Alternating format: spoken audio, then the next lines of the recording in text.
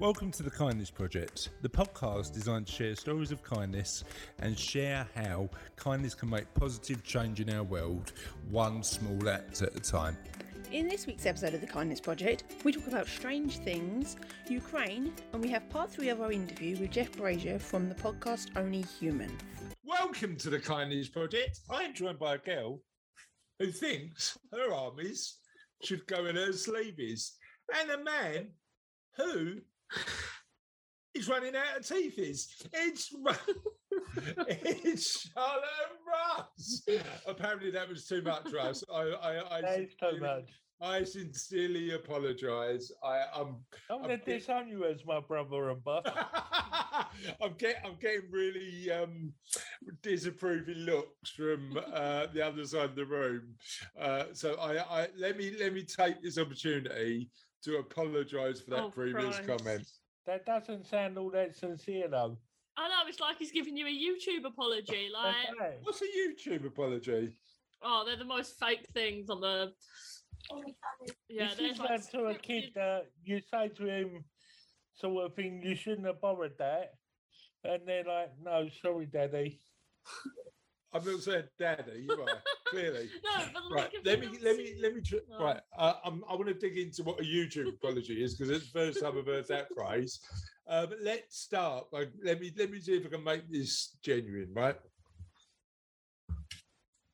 you ready? See, if you have to say you ready, then it's definitely not genuine, is Right, it? let me just do it like Russ. I can't do it. I can't do it. You can't apologise to your own brother.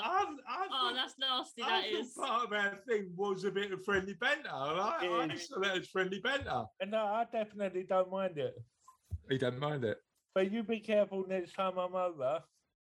Your bed's going to get a kicking.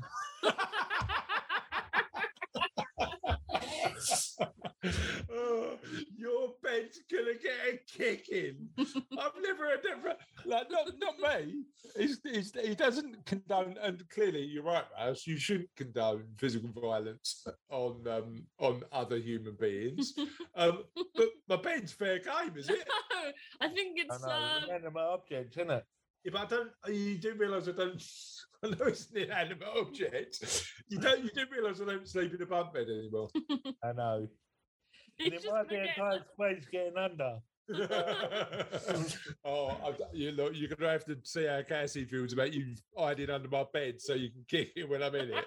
I mean, that's a resounding no from Mum. That is a completely different conversation. Right, tell us, educate us, Charlotte, on what a YouTube apology is. Well, because I don't know if that's what they're actually called, but like when you get YouTubers and like someone's dug up something they did in the past and they make those really scripted videos. It's a bit like a politician then, isn't it? I have experienced a severe lapse in judgment and I offer my sincerest apologies. Okay, unofficial question in the podcast, and one we probably won't use ever again, but unofficial question in the podcast. What's been your favourite unscripted YouTube apology? All of them are terrible. So. All of them are terrible. Next unofficial question in the podcast. Have you ever made an apology you didn't mean? Yes. Yeah, you do it all the time. You do it all the time to me. Sorry, Dad. Sorry. Right, when Charlotte apologises to me and doesn't mean it, because I get cross, she does it like this. Sorry, Dad. She goes like proper deadpan, don't you? She goes like proper deadpan. She goes, sorry, Dad. I have a lot of trouble once by apologising that I didn't mean. Sorry? I got out of a lot of trouble once by apologising when I didn't mean it. Really? Yeah. Is that a story we want to share on the podcast? No, we won't share the story, but it does have a purpose to it. Apologising without meaning it. Yeah, like if you say something like if you give your friend a ribbon, like you make a joke about and then you just go soz mate. You don't mean it, but like yeah. I don't know. I never say anything that anybody could construe as. A Well, then I feel so bad now. Well, you should feel bad, Russ. And You should feel bad. You really, I'm just when I was around and go like this. you kicked my bunk bed, and I'm sorry you're going to be paying for it for the rest of your life. I apologise. I made the gravest error in judgment. And I apologise for. I've experienced a severe lapse in judgment. And I apologise. I'm sorry. Did that sound genuine to you? Let's talk about the official question of the podcast. What is the strangest thing you found in an unlikely place? Now, the reason we're asking this question of the podcast listeners is because I found a purple widget in my shoe and didn't know where it came from. And I keep accidentally sleeping with pennies. No, you know what? We had this conversation before we came on the podcast, and I don't think finding pennies in your bed. I'll fire. That paid for most of my sweets when I was a kid, finding pennies in your bed. In my bed? In my bed? What are you doing? Rummaging around in my bed? You used to leave them everywhere, on the side, everything. No, that's where you keep your money when you go to bed. I shouldn't have said that. That's theft. Sorry, did you steal my money? Did you steal my money and you just weren't telling me? I liberated it because you kept laying on it and it didn't like it. What did you spend it on? Sweets, probably. Sweets, probably. Yeah. Right. That's what happens in your teeth, probably. Too many sweets. We used to have that shop just outside the school that sold pop-up. Oh, you know what? Yeah. You know what I loved about that shop? Half-penny sweets, right? Yeah. What? Half-penny sweets. Sweets that cost 1/2 of a penny. And you got a loaf for 10p. All the sweets used to come in jars like that. It did. Sorry? It did. Now, I don't want to give anybody a financial lesson on the kindness project. That's what you call, Charlotte, inflation. How much was the loaf? It used to, at one point in previously, it used to be 10p, didn't it? Yeah. Yeah. I don't know how much it was when we were kids. You used to be able to buy cans of beer for 50p. Sorry? Cans of beer for 50p. And that's what most of we used to do. Pop in the shop at 12 and get some sweets and a can of beer. Clearly. Sophie's joining us, the girl who is really getting into knitting at the minute, and she wants to make a comment. Once I found a hanger on the top of my head. I woke up. A hanger on your head? It was in my mouth. I woke up and it was in my mouth. A hanger in your mouth? No, because it was on your head and you tasted it on your.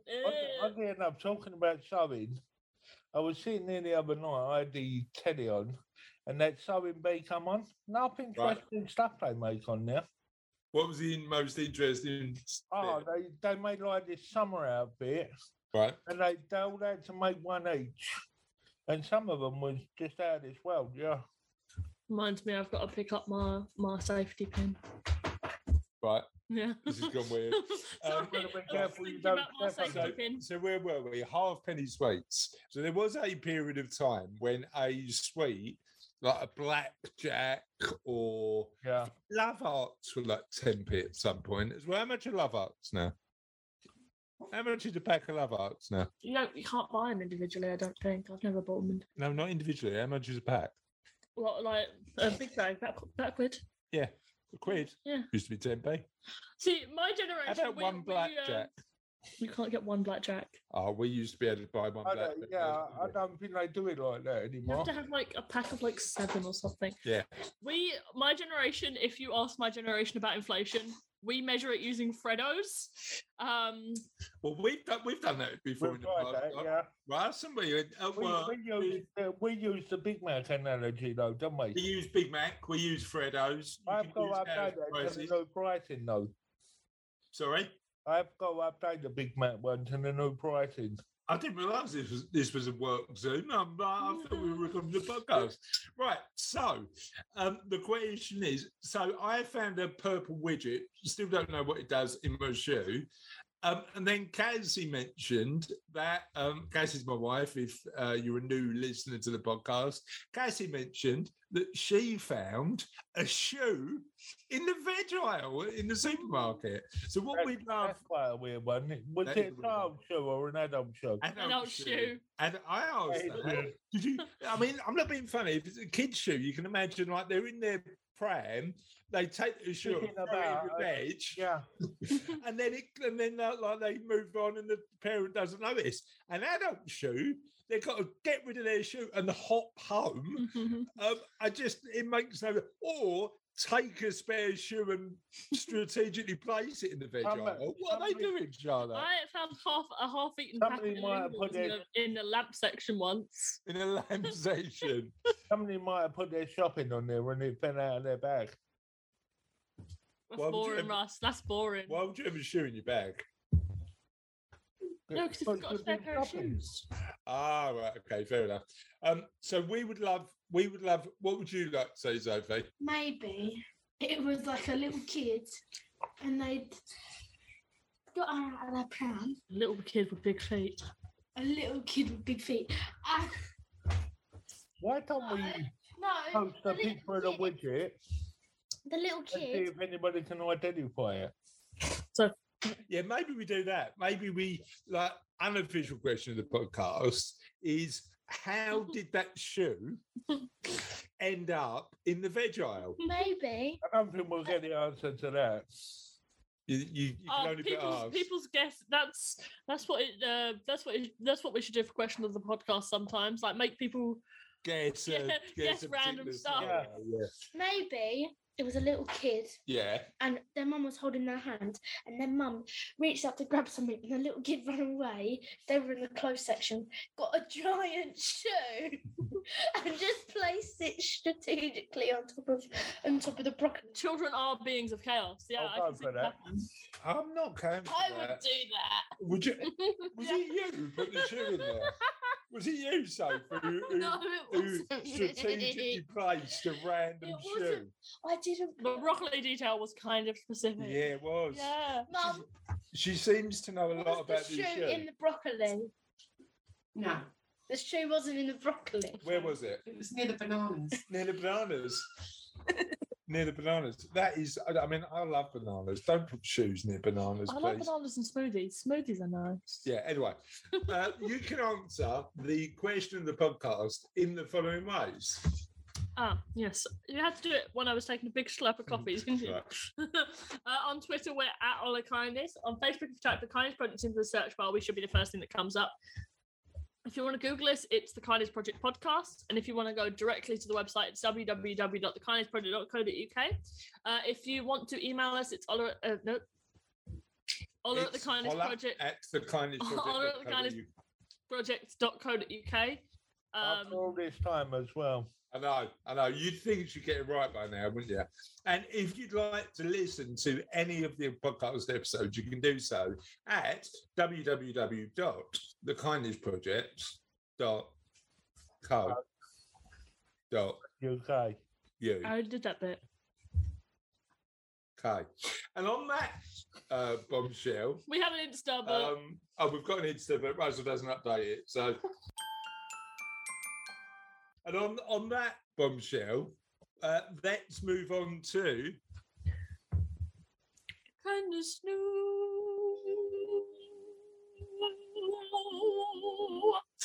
Ukraine edition.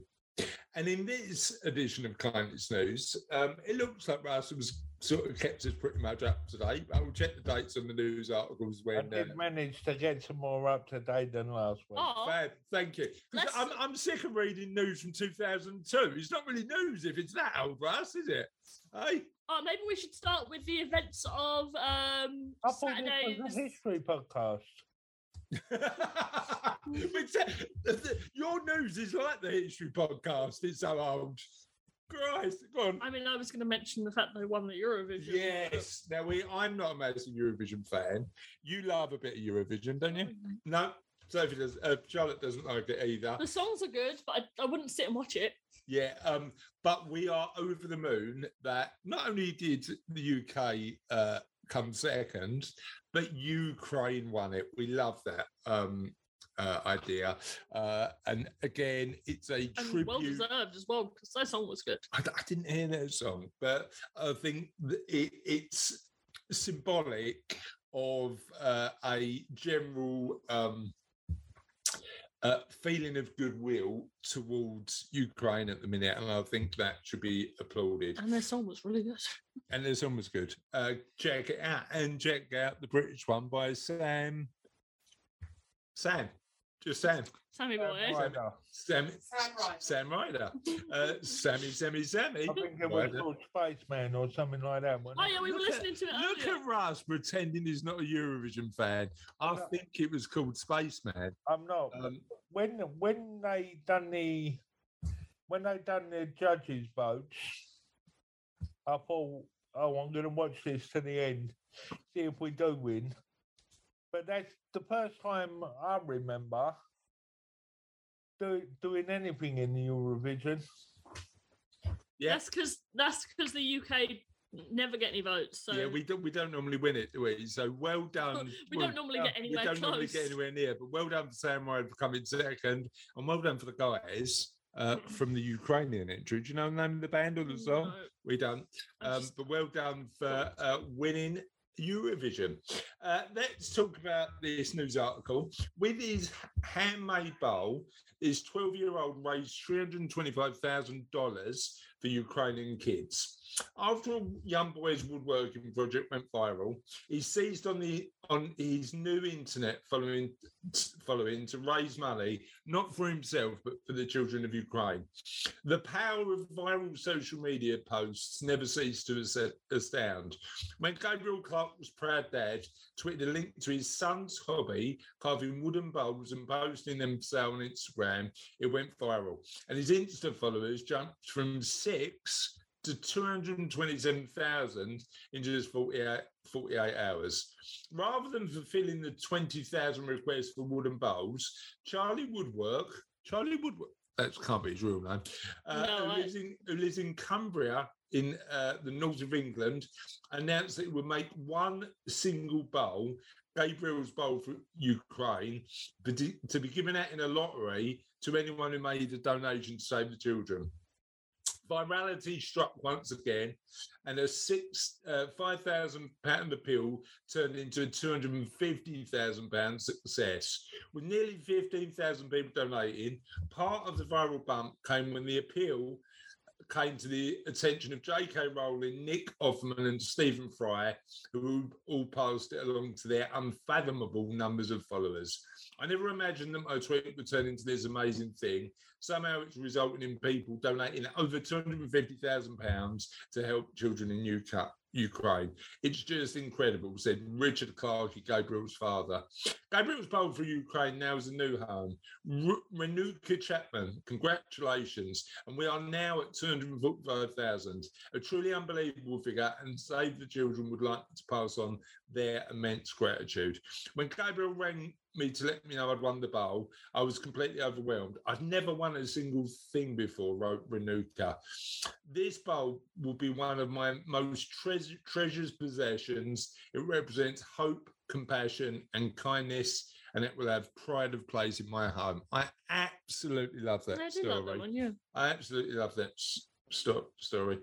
And the next one in Ukraine edition, tiny bomb sniffing Jack Russell is a national hero. I thought that said tiny bomb sniffing Russell when I first read it, and I thought you'd been like doing a new hobby. Have you been out bomb sniffing, Russ? No. I wonder if Dexter could bomb sniff. Well, we could. Can you train any dog to bomb sniff? That's an interesting thing. Helping to sweep 200 explosive devices in Ukraine. Hey, Patron, the Jack Russell recently. Are you just dog loving over his name? Yeah. Patron. Recently received a presidential medal from President Zelensky, meaning ammo in Ukrainian. Patron's handler. What? It's not as good, is it? Ammo. There's dogs called ammo. Yeah. What would you prefer, Patron or ammo? Patron. Yeah. in Ukrainian, Patron's handler Mikhailo Liev of the Civil Protection Service accepted the medal on the 2-year-old Pooch's behalf in a news conference that included Canadian Prime Minister Justin Trudeau. Today, I want to award those Ukrainian heroes who are already clearing our land of mines. And together with our heroes, a wonderful little sapper, Patron, who helps not only to neutralise explosives, but also to teach our children the necessary safety rules in areas where there is a mine threat, Zelensky said in a statement after the ceremony. Oh, look at the little doggy. Patron has become well known since the You do know this is a podcast, don't you? Um, Oh, look at the little cute doggy on this phone. Look him up because he's adorable. Patron has become well known since the conflict began, appearing in dozens of stories across a variety of news networks and outlets. His Instagram boasts... Oh, he has an Instagram! I know who's going to be following Patron when this is done. He's going to have 212,001 followers. Or maybe 2, because Rouse might want to follow him as well. No, 220,000 followers. As a Jack Russell Terrier, he's one of the ultimate workhorse breeds. Bred for fox catching and later for rat catching and travel, his powerful snout, endless energy, and smaller appetite make him ideal for minesweeping. Yet that wasn't supposed to be his destiny, as NPR reports. That Liev bought him originally to be nothing more than a loyal friend for his son. Aww. Amazing, love that, and shows that there are plenty of people, animals working hard to support the people of Ukraine, which is what I love to see. Let's move on to our interview. This week, we've got part 3 of our interview with Jeff Brazier.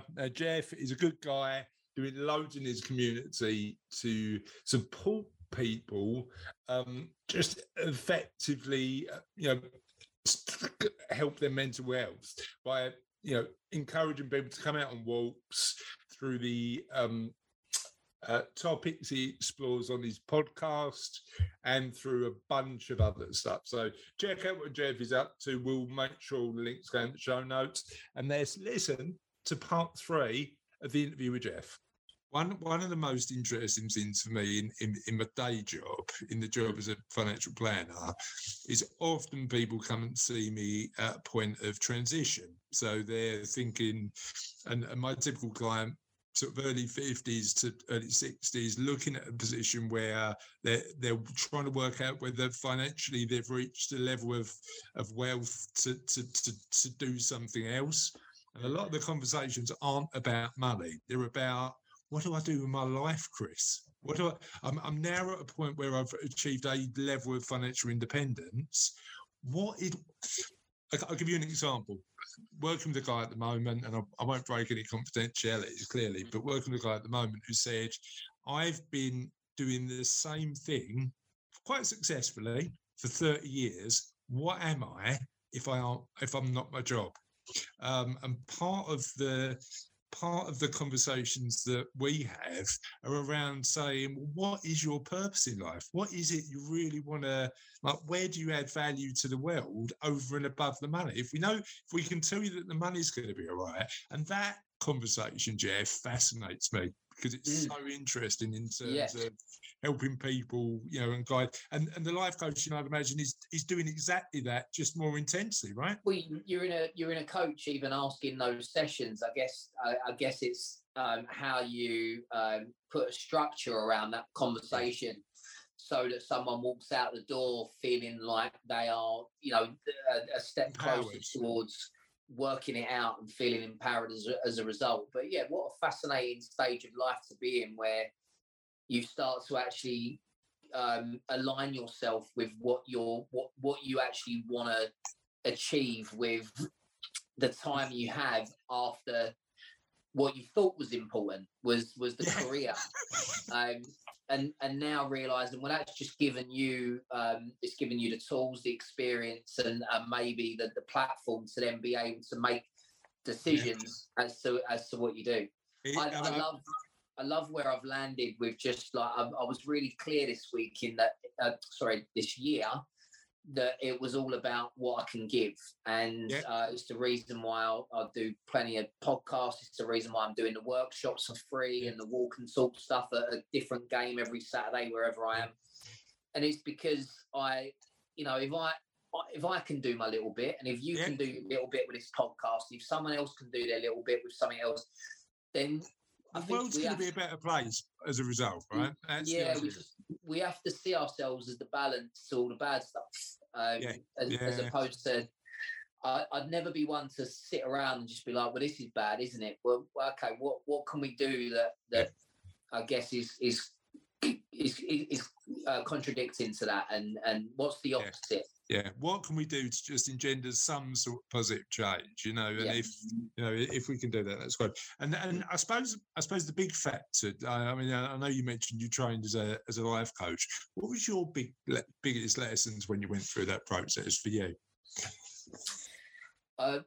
Thinking specifically as a coach, was my introduction to imagery, which is not something that I was trained in, but just something as a coach I naturally gravitated towards, and that is to help people to see their situation from a different point of view by inviting them to close their eyes and imagine the situation visually. And by playing around with that and by realizing how powerful it is, a lot of people get very used to avoiding the same conversation they seem to be having a lot with a lot of people, where it's just purely verbal. But actually, when you invite someone to see it and to create an image, obviously it's not me giving them the image, that's them creating it for themselves and telling me what they see and what that metaphor is for their situation. That all of a sudden their resistance to kind of exploring it is less as a result. And as I say, it's just like it never ceases to amaze me how powerful imagery is in helping people unpick the things that they've been stuck in the past. So that was it's that visualization of a different situation, or the situation they're in, just viewed from a different perspective. How would you use that imagery? Yeah, it's quite flexible. It's really creative in that actually what I'm trying to do, I guess, is help them to construct the visual image.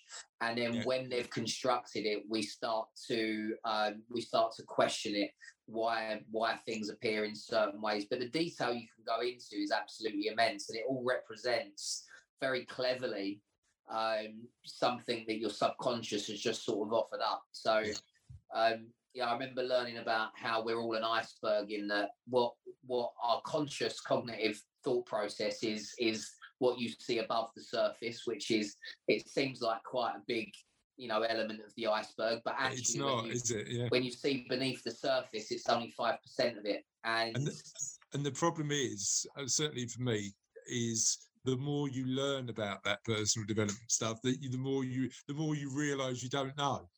We don't know. We know very little. The comprehension of who we are, why we are, the purpose of why we're. It's such a huge, unexplored expanse. And there was a few podcast interviews that I really piqued my interest.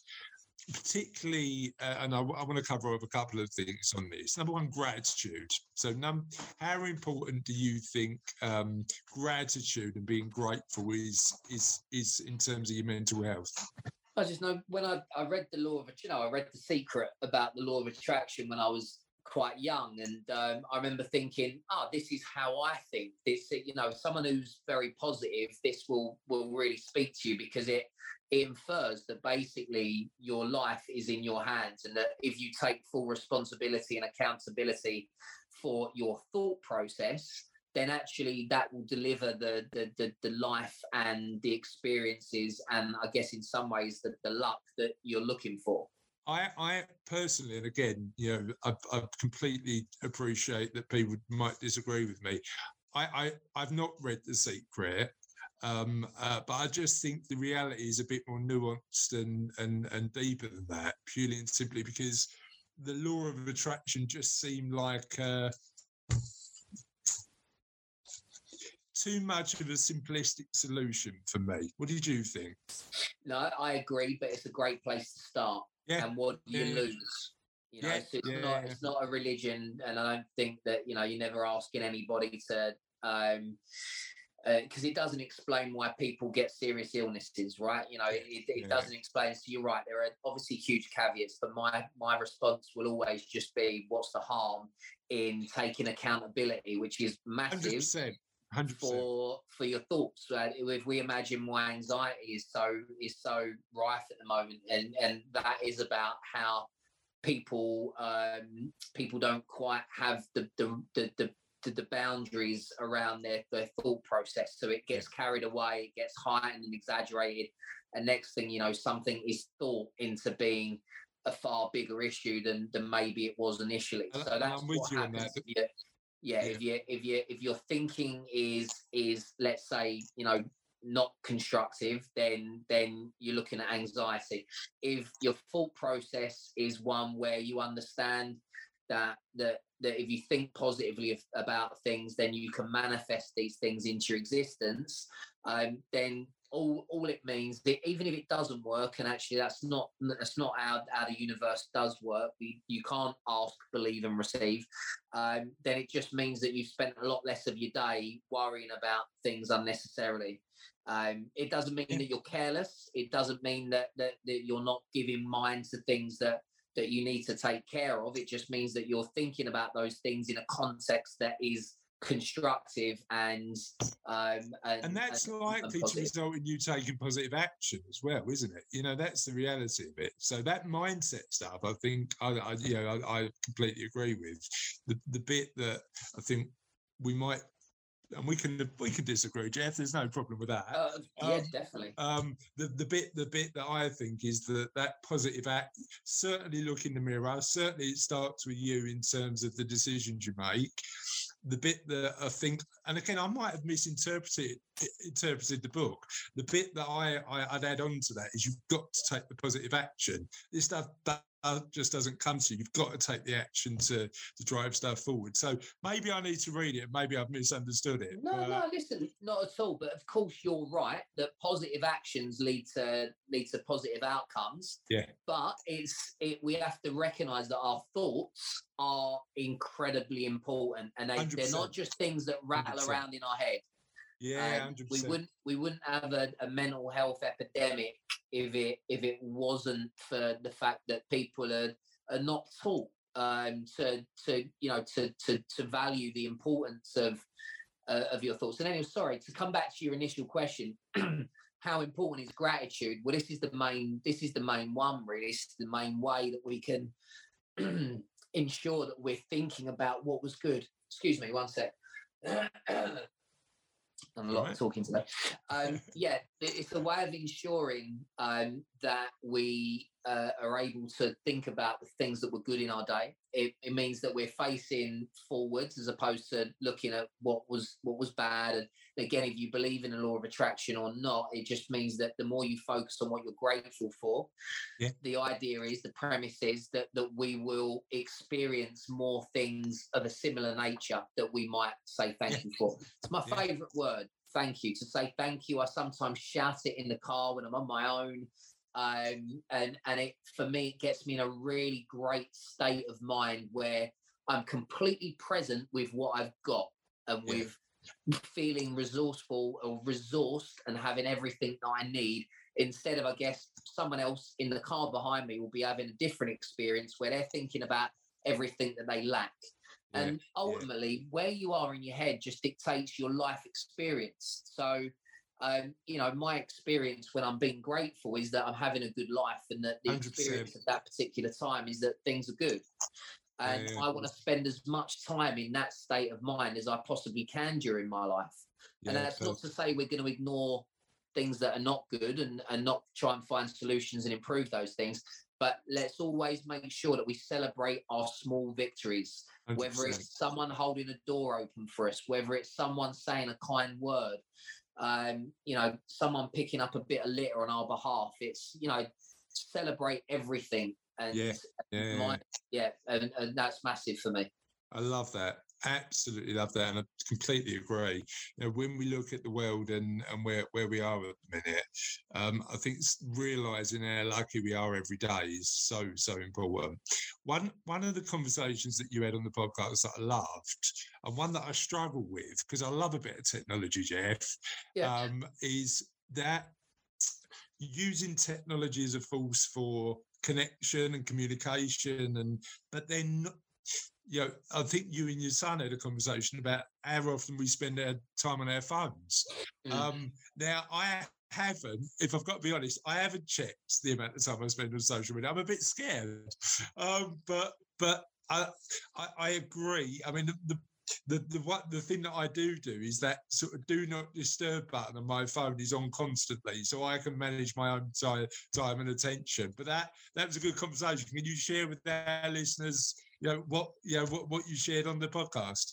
So the basic premise just around distraction, I think. And I remember reading a book called Indistractable by Nir Eyal, and I took a lot from it. And I think we all have to be careful around the amount of power that we're giving to the device. And sometimes we can spend, hours, even if it was just 2 hours a day, that's 14 hours a week. That's, don't make me do, any maths, but basically over the course of a year or even a lifetime, we're talking about months that you have given up of your precious life. And don't get me wrong, there are obviously business uses and it can be used socially, but do we control it or does it control us? Is it at all? Or is it, 100%. Is it like a crutch? Is it something that we lean on? Is it something that we turn to when we have to be uncomfortable making conversation with someone instead of being human and actually kind of inquiring, how's your day to someone? It might be whether it's, you can all imagine sitting around a table with family and it's very easy for you to just sit there on your phones, feeling that that's sort of more important. But if you're not connecting face to face, I don't know, it's a massive concern for me. So I always try and regulate the time that I spend doing any of these things. One thing that's massively important is not leaving the phone by your bedside. So, because it will always be the last thing you do for longer than you should be. And it will always be the first thing you pick up in the morning. It's just a terrible habit. So I'll always put it in the plug point furthest away from the bed. I'm pretty sure that, it's good in terms of not getting those. I've seen videos of how I think it was newts or little fish swim around and to avoid a mobile phone because of all of the waves that they emit. So a lot of our kids are sleeping with their phones under their pillows. Not good. It's not good. It's funny when as I said, Charlotte was struggling a couple of weeks ago, so we've just adopted a new routine that phones off. We go for a walk every day because we've got Hornchurch County Park behind us, and just we just don't touch technology for that hour and just chat. Most of that chat is absolute nonsense, Jeff. It's just us sort of having a laugh, but just spending that time is really, really important. And then the other sort of thing that appeared on the podcast that I was really fascinated about, and by the way, I've really enjoyed this chat. It's been really insightful. So thank you. Now that's I'm sort of learning already. Tell me a little bit about the conversation that was interesting was the one on masculinity, toxic masculinity, and some of the things that we should potentially avoid. Now, I know we've spoken about already about that, authenticity element and, saying we need help and we need help. What else do you see as the things that don't serve us in that space? Well, just being completely absent from anything that has any emotional value. So I put the walk and talks on quite a lot, and simple premise: you get together and you walk and you have a chat, and if it's about something meaningful, great. If it's about football, no problem. But just that connectedness. Always 90% women, always, and it's like how are we going to help men if men aren't going to help themselves? Yeah. Why are we so tied to that preconception of what strength and masculinity looks like and how it behaves? Yeah. You know, you have to drink pints down the pub, and you have to. Yeah, why can't you go for a walk and have a chat?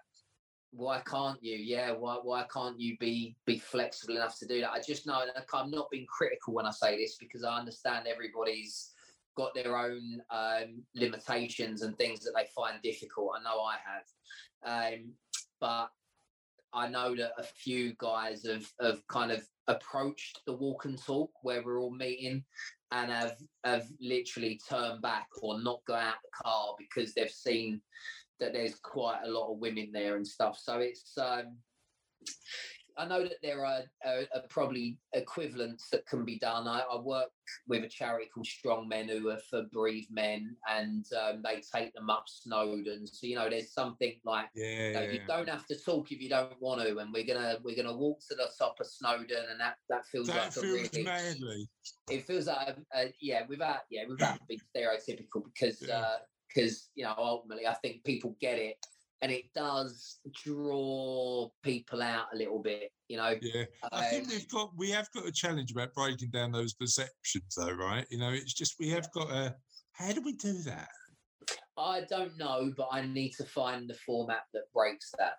I need to work out how that works. And the first thing that comes to mind is like, where, right, if you come in, you've got to bring a man with you. Grab a man.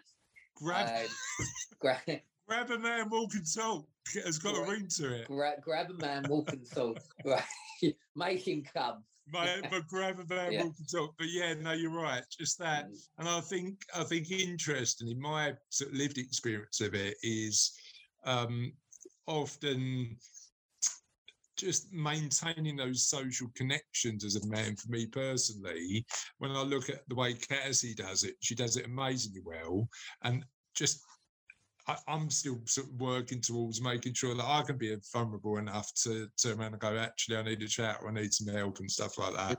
So yeah, it's a real interesting one, really interesting.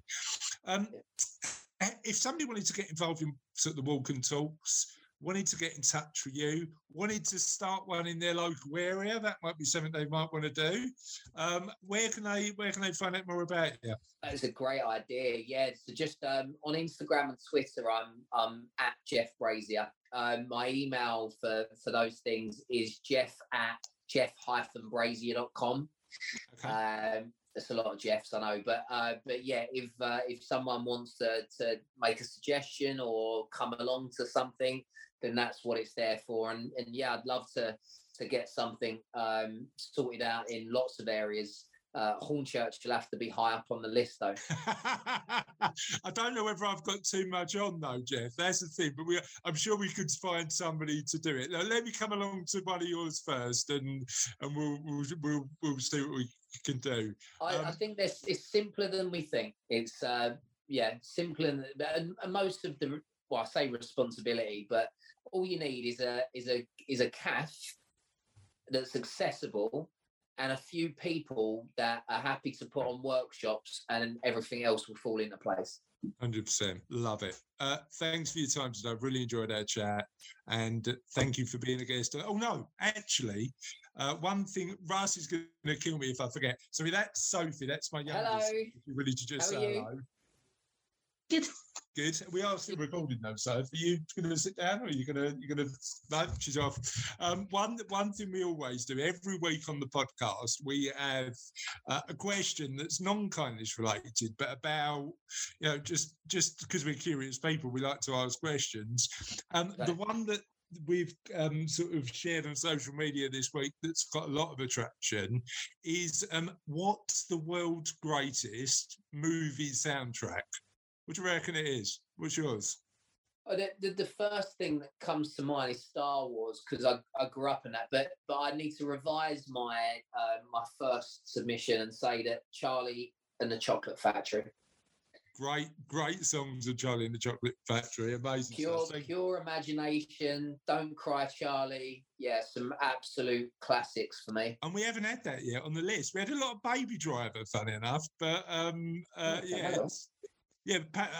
been listening to it in the car yesterday.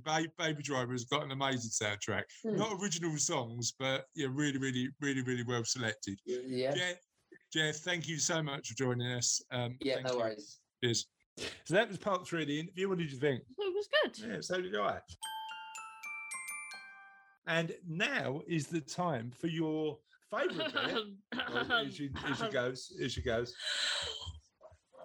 Tis the end of another podcast, and I can hear Alexa. Alexa, stop. Perfect. Now we are ready for the end, but not the end of another podcast, because it's time for last week's question this week. And that is, what's the best present you always wanted but never received? Steve Chilton said he wanted a snow speeder. Andy Fano said he wanted to play on the pitch at Up to Bar, something I actually got to do, Andy. It was really, really good fun. And my footballing skills, I shouldn't have been allowed on there, but I it was really bad. I did get to it. It was good fun. Louise, Matt and me always wanted to tortoise. Oh, same. What's the difference between a tortoise and a turtle? I think one of them is more aquatic. I thought that was a terrapin. What's a terrapin? I think they're even more aquatic. They go in definitions of how waterbound they are. So how waterbound are you? Sorry.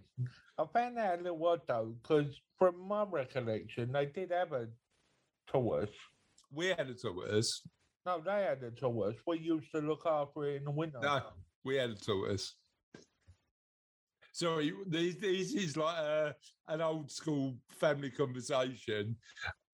Louise is a listener of the podcast, but is also our cousin. So, and used to live opposite us when we were growing up. So when Russ talks about, I got that muddled up. Russell doesn't know every listener or contributor to the podcast, but he does know Louise, don't you, Russ? I do. Yeah. Now, tell us, Russ, what's the difference between a tortoise, a terrapin, a turtle, and a turtle? Two are aquatic, one's land bearing. What's the difference between a Jack Russell and you? We're both quite snappy when we're riled. So, moving on. Louise wanted a tortoise. Daniel Fage wanted to be made redundant and he didn't get it. And Philippa Han always wanted roller boots. Amazing things. My balance isn't good enough for roller boots. You can get wheels that strap to the bottom of your shoes so you don't have to have the boots. And you can get definitely wouldn't take the chance. And on that note, that, my friends, is the end of another podcast. Have a lovely week and we'll see you next time on the Kindness Project. Have a nice time. Bye. Bye.